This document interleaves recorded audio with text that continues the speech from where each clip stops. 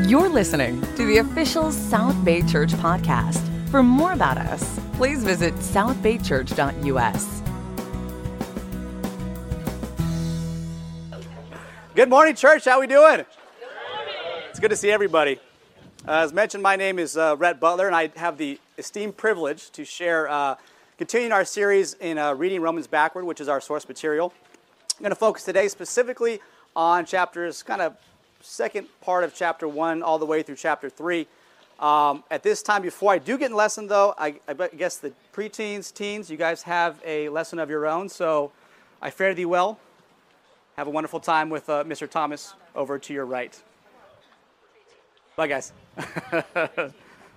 Preteens, sure, preteens, yes. Preteens? There was a miscommunication when you played telephone. Sorry, my bad. That being said, a couple things before we get into lesson. One announcement, July 11th after church, Sunday, 1 p.m. Where are the singles at? Anybody? Barbecue. Singles. That was pretty lame. Singles. That was a little better. I'll give that a C minus, C plus maybe. You A plus. Everyone else? So, Sunday, 1 p.m., July 11th, Butler's house, Casa de Butler. We'll give you the address a little bit later. We're going to have food catered for you, okay? We are pescatarians, so we're going to be mindful of the fact that not everybody is that, all right? So don't be afraid and think you're going to eat vegetables the entire time or cardboard or something to that effect, okay? It's going to be delicious. Make sure you come out. If you don't, we'll track you down. That being said, we do have a lesson today. Do I have anything else? No, that's it. Okay, so let's get into it. Title for today's lesson is the human condition. The human condition, right? And in this reading Romans backwards, the source material, we've been focusing on really the context, okay, right? Because Romans 1 through 11 is this deep Christian theology. You read Romans through 11, you can kind of get lost in rabbit hole and disappear. We can forget that there's very much a context of Roman house churches, right? People. Jews who became Christians. Romans who became Christians. Those that had more of the religious pride and strict adherence to the law. Those that were kind of free and hedonistic and did whatever they wanted. Those that didn't have much. Those that had plenty. Those that maybe on the outskirts of society. Those that were, right in the mix of things. Trying to come together and be a family. Come on, Rhett. In reading Romans 1 through 3, it helps us set a couple things. One of which is just the common ground. If I look at Romans 1, I would say it's very much for those that would consider themselves part of the strong category. That would be the Roman, impetuous, do whatever you want. That's kind of the basis of that if you look at Romans 12 and 13. The weak category is more for like the religious person. So Romans 1 is all about this quote-unquote strong person. Romans 2 is very much for this individual that maybe grew up in church. And you didn't necessarily have like a lot of outward sins, but you had some obvious sins here in the heart.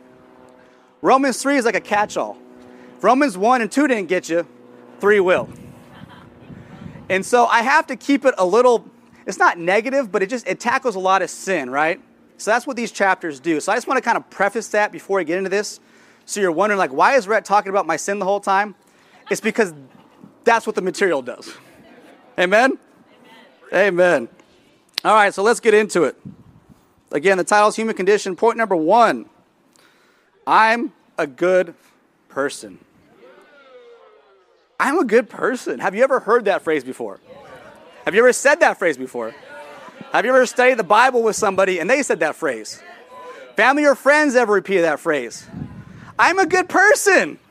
I didn't murder. I'm not an axe murderer, right? I give to the poor. I serve in a soup kitchen. I push old ladies across the street when they actually want it.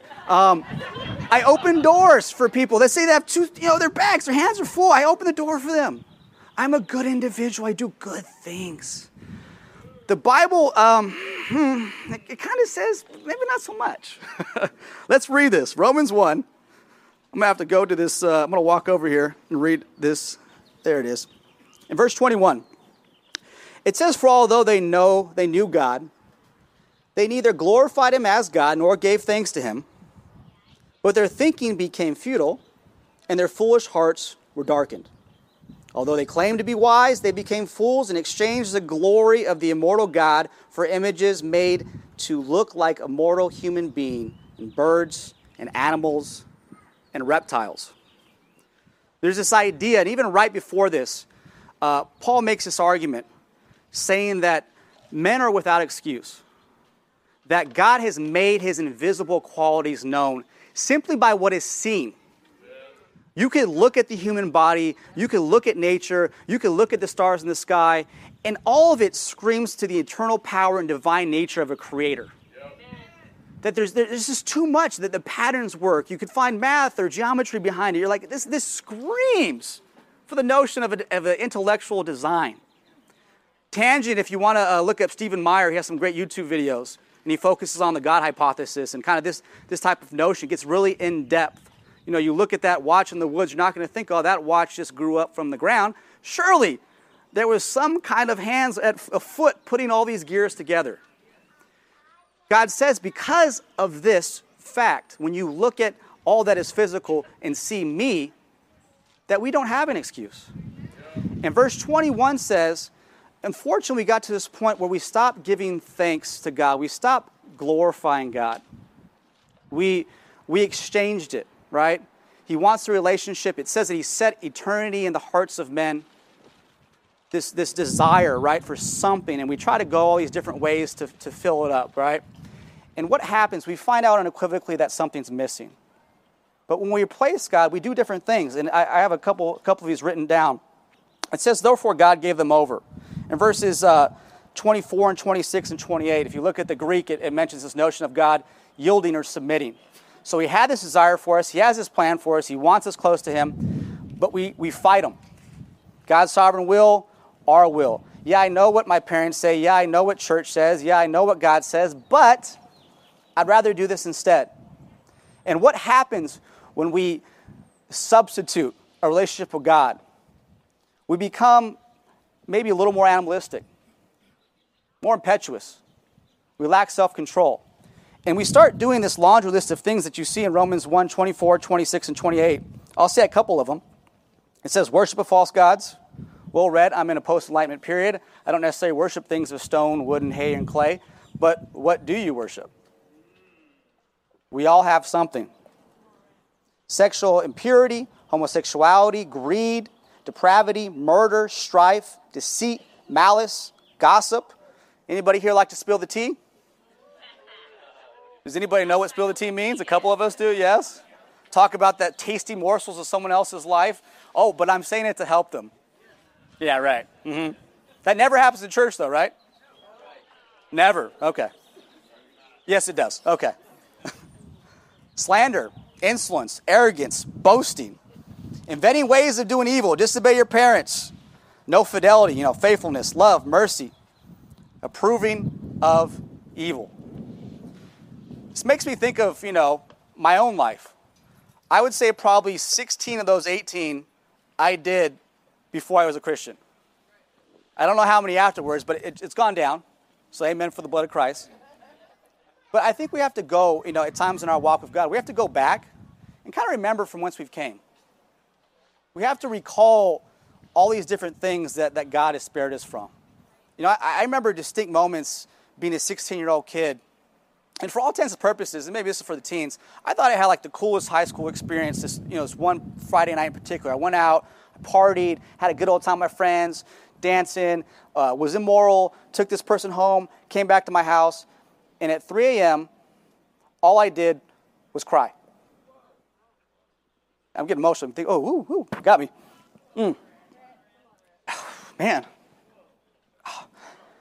Because I just wanted to please God.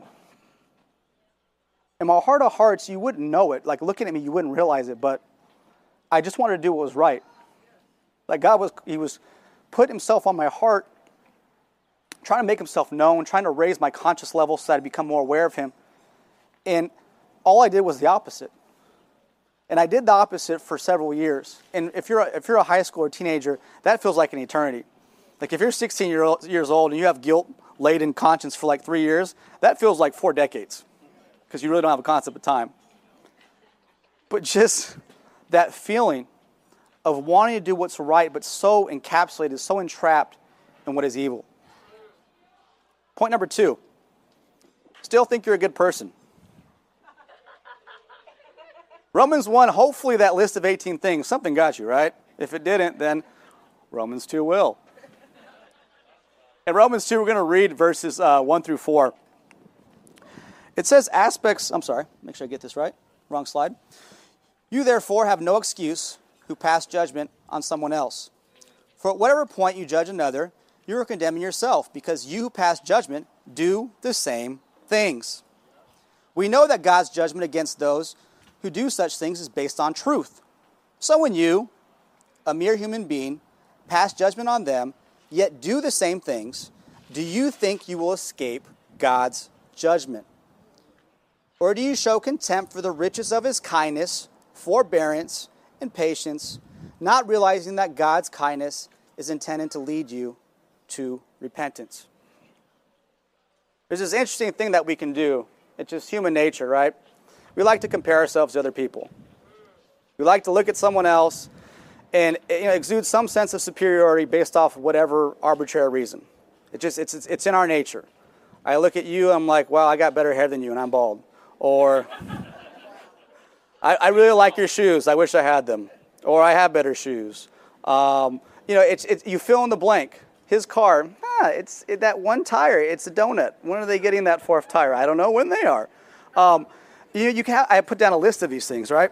It can be anything, really.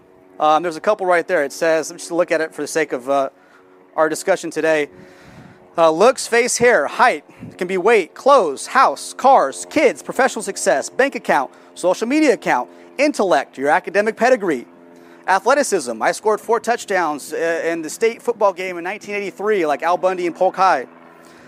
Vacations. Where do you summer? Pets, shoes, fill in the blank. We like to compare. We like to make judgments, and those are just superficial judgments. That's not even a spiritual one. I'm thinking from a macro level, there's an entire generation, 30 and under, that aren't really interested in church. Think about that. One of the reasons is, and this is a general statement, it's a blanket statement, I fully appreciate that, but I think if you do some anecdotal and maybe some more sophisticated grounds of statistical analysis later, I think we might find a lot of that goes around judgment and whether or not they feel like church is a safe place, whether or not we feel like church is a safe place. We all say that. Like, we want to be able to tell whoever our sins, but a lot of times we're very reserved. Why? Because at some point in time we felt this type of judgment.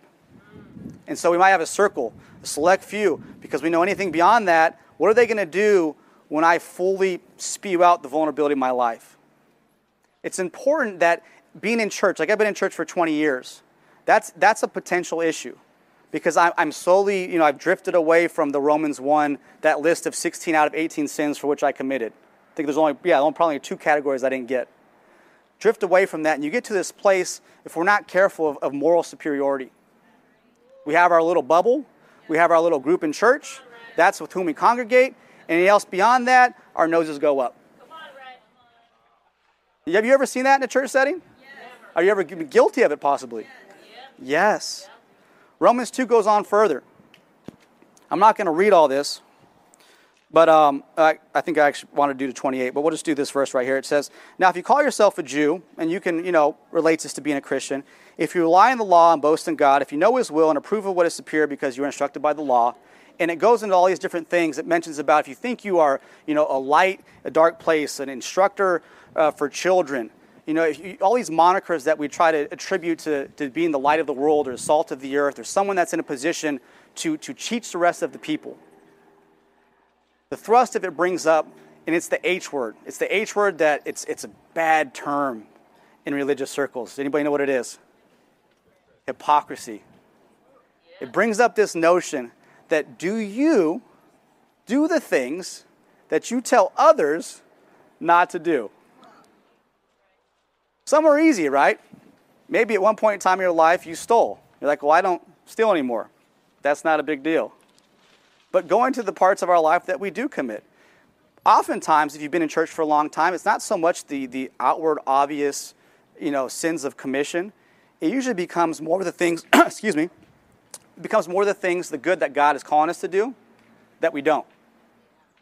He's calling us to be more. He's calling us to say more. He's calling us to be really a movement of his people, but then we can pull back. We can take our lives back. Our lives, our paneled houses that are looking fantastic, the scripture says. But the house of the Lord may have gaps in the wall, serious needs that go unmet. And then you push us out to the rest of the world, all the needs that are outside of our little walls. Romans 2 tackles this notion that if we're going to be these people that have maybe religious meetings and different things that we do on a consistent basis as we try to follow God and hear his commands, that we make sure that we are a people to the best of our ability above reproach. That we are a people that don't just say all the things that others need to do. That don't put up these boundaries because of what we approve. The Bible says, blessed is a man that does not condemn himself by what he approves. So being able to pull those judgments back, maybe perhaps offer up some mercy instead. Point number 3. Just to be clear. Yo, Rhett, you kept it negative for about like 15 minutes. We're almost done, okay? We're almost there. Romans 3, it says this. What shall we conclude then? Do we have any advantage? Not at all. For we already made the charge that Jews and Gentiles alike are all under the power of sin. As is written, there is no one righteous, not even one. There's no one who understands. There's no one who seeks God.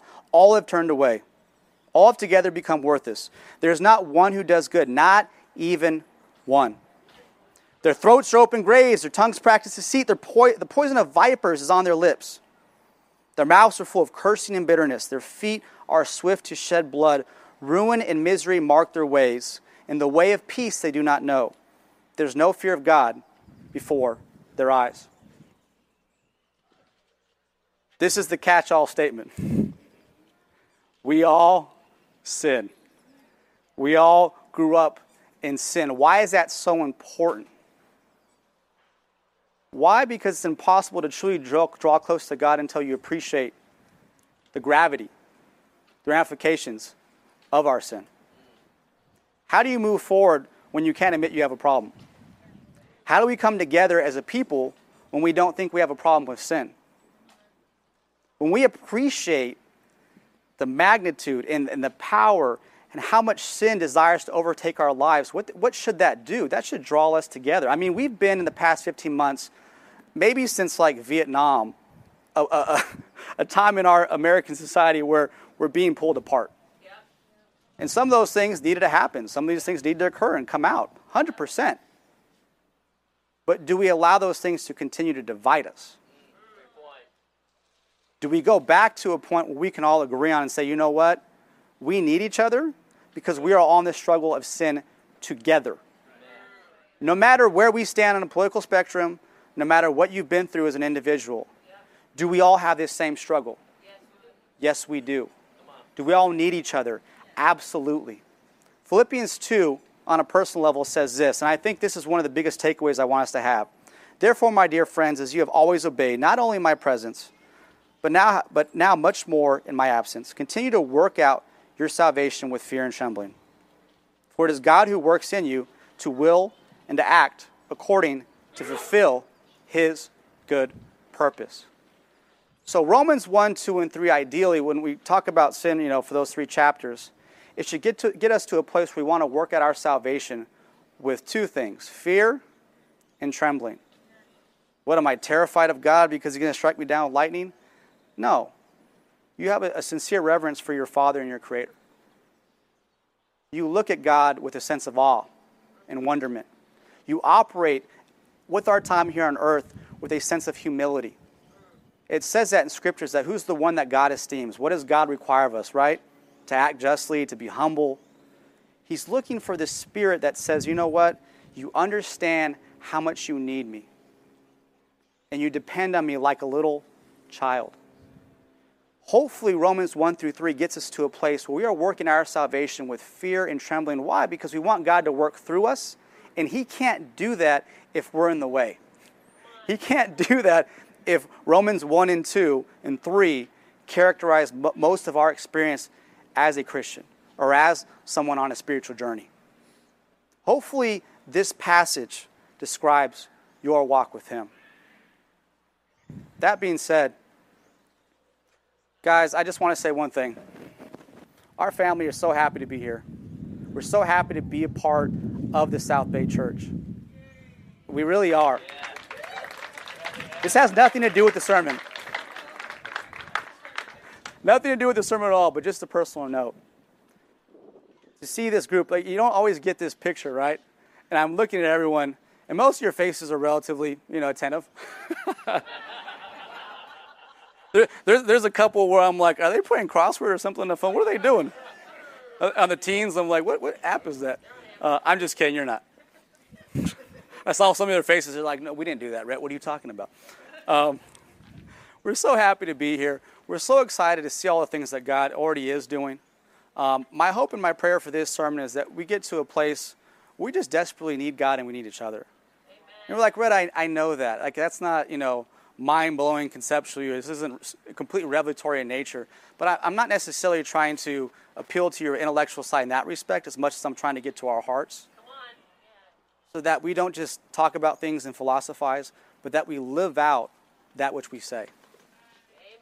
Guys, I love you very much. At this time, we're going to focus on kind of switching gears to communion. All that Romans 1 through 3 highlights the need for a Savior, yes? Yes. Romans 3 says this. For all have sinned and fall short of the glory of God, and all are justified freely by His grace, the redemption that came by Christ Jesus. God presented Christ as a sacrifice of atonement through the shedding of His blood to be received by faith. As you think about communion this morning, I humbly request that you try to visualize yourself at the foot of the cross. We sing songs about that. You've heard about that notion multiple times. I want you to put yourself there for a moment. Just close your eyes, and I want you to see Him, His wounds, His face, His eyes. The look of love that He has in the most painful of moments for us. As we connect with our sin, remember the price that was paid, the blood that was shed. So as we work out our salvation with much fear and trembling, that we have all the motivation that we need. Let's pray for communion. Father God, we thank You so much to be able to be together. To worship openly, Father, is a blessing. To be in this parking lot, God, is a blessing. I know we want to be inside. But to see each other, God, to sing praises to Your name, to hear Your word preached, to have conversations and drink rich of the fellowship, God, this is all because of You. Help us, Father, this morning to connect to the cross. Help us to remember our sin, how much You've brought us from, all the muck and mire from which You've pulled us. And as we operate through today and the rest of our week, God, that we live as living sacrifices for You, God. We love You. We praise You in Jesus' holy and perfect name. Amen. Thanks for listening to the South Bay Church podcast. For other sermons, videos, upcoming events, and more about our church, please visit southbaychurch.us.